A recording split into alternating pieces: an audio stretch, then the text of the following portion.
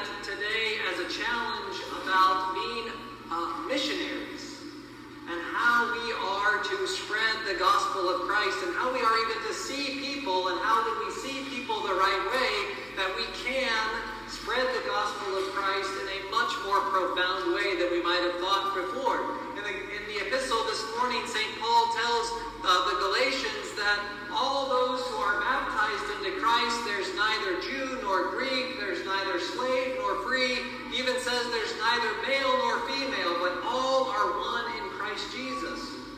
And I want to think about that in terms of mission and missionary, because oftentimes the first thing that we notice about people is how they are different from us.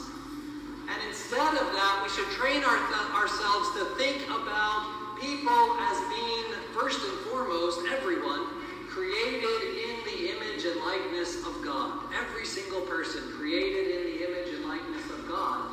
Now, all of us are broken people created in the image and likeness of God. And all of us broken people created in the image and likeness of God are in need of a Savior.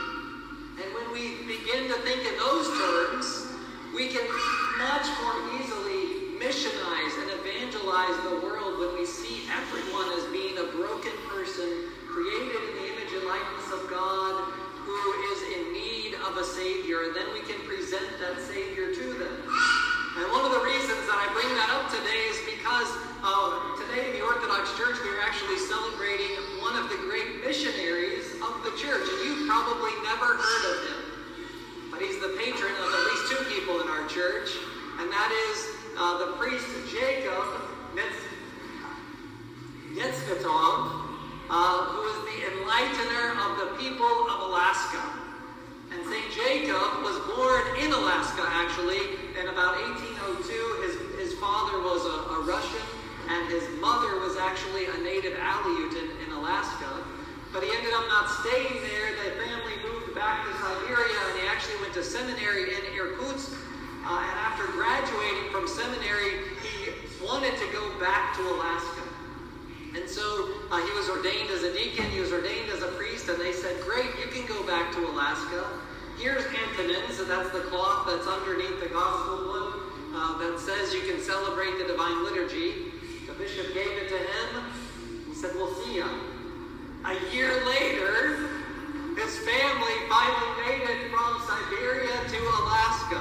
It took him a year. And by the time he got to Alaska, the parish that he'd been assigned to, St. Nicholas Orthodox Church in Atka, Alaska, didn't even have a building. And his parish was made up of 2,000 miles.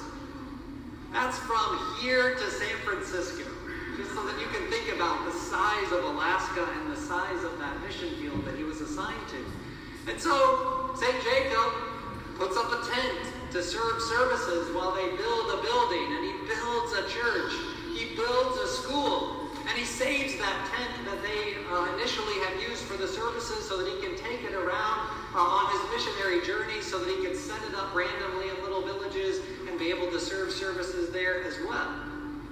While he's doing all of that, now he's preaching to native Aleuts there up in Alaska, and at that time they didn't have a phonetic alphabet to be able to translate the scriptures. And so what does St. Jacob do?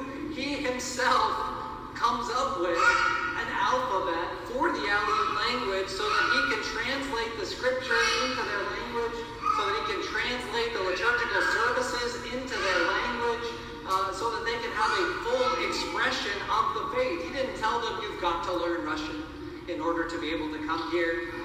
He did everything that he could in order to bring the faith to them and to their culture, to where they were in their life.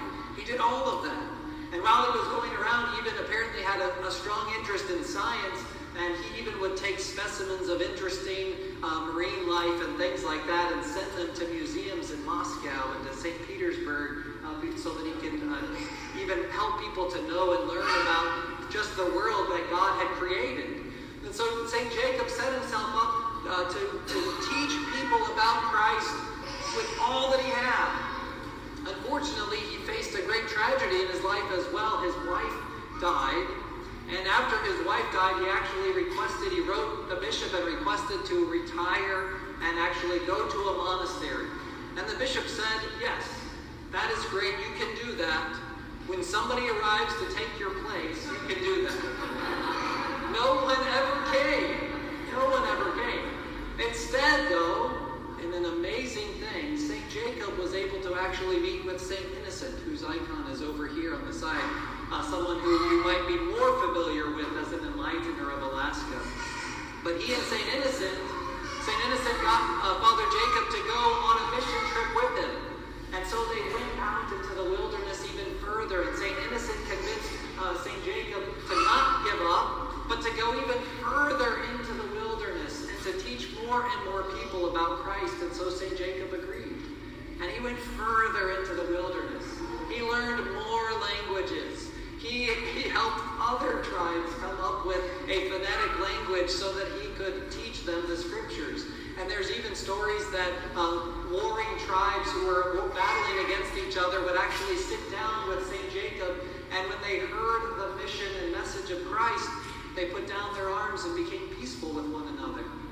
And so even to this day, there are these churches way out in the wilderness of Alaska where you have a priest who will come and fly on one of those planes that has to jump from one lake to another one in order to get to them.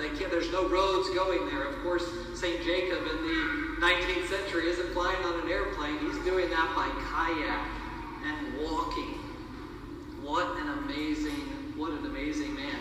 St. Jacob reposed in the year 1864, which is just 3 years prior to when Alaska was actually sold from Russia to the United States, when the United States purchased the land out there.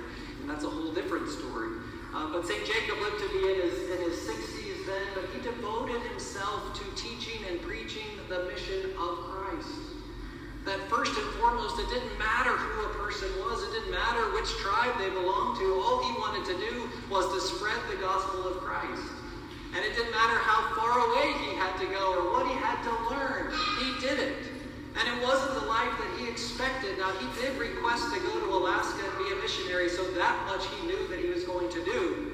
But it was, I'm sure, especially with the repose of his wife, a much more difficult life than he would have ever imagined for himself or perhaps chosen for himself. But he lived it faithfully because he loved God. And because he wanted other people to know and love the God that he loved as well. And that's the missionary zeal that we have all got to have, even now in our time. We don't have 2,000 miles to cover. Maybe a couple hundred, if you count the radius of people that come to Memphis. But whatever it is, whatever our little circle is, we have got to have that evangelizing zeal that St. Jacob had so that we can shine the light of Christ in the world.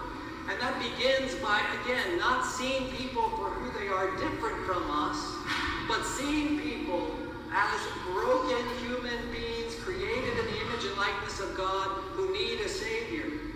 And then we present the Savior to them in as beautiful a way as we possibly can, as genuine a way as we possibly can, so that they fall in love with the Christ, with the God that we love ourselves. And so, brothers and sisters, let us bring into our hearts this firm love of God so that we can share it with others, so that we can share with those who are broken, with those who are created in the image and likeness of God, and with those who need a Savior. May we keep all of that in every single thing that we do. And when we do that, we will work towards breaking down the divisions that exist. We'll work towards being the light of the world that God has challenged us and called us to be.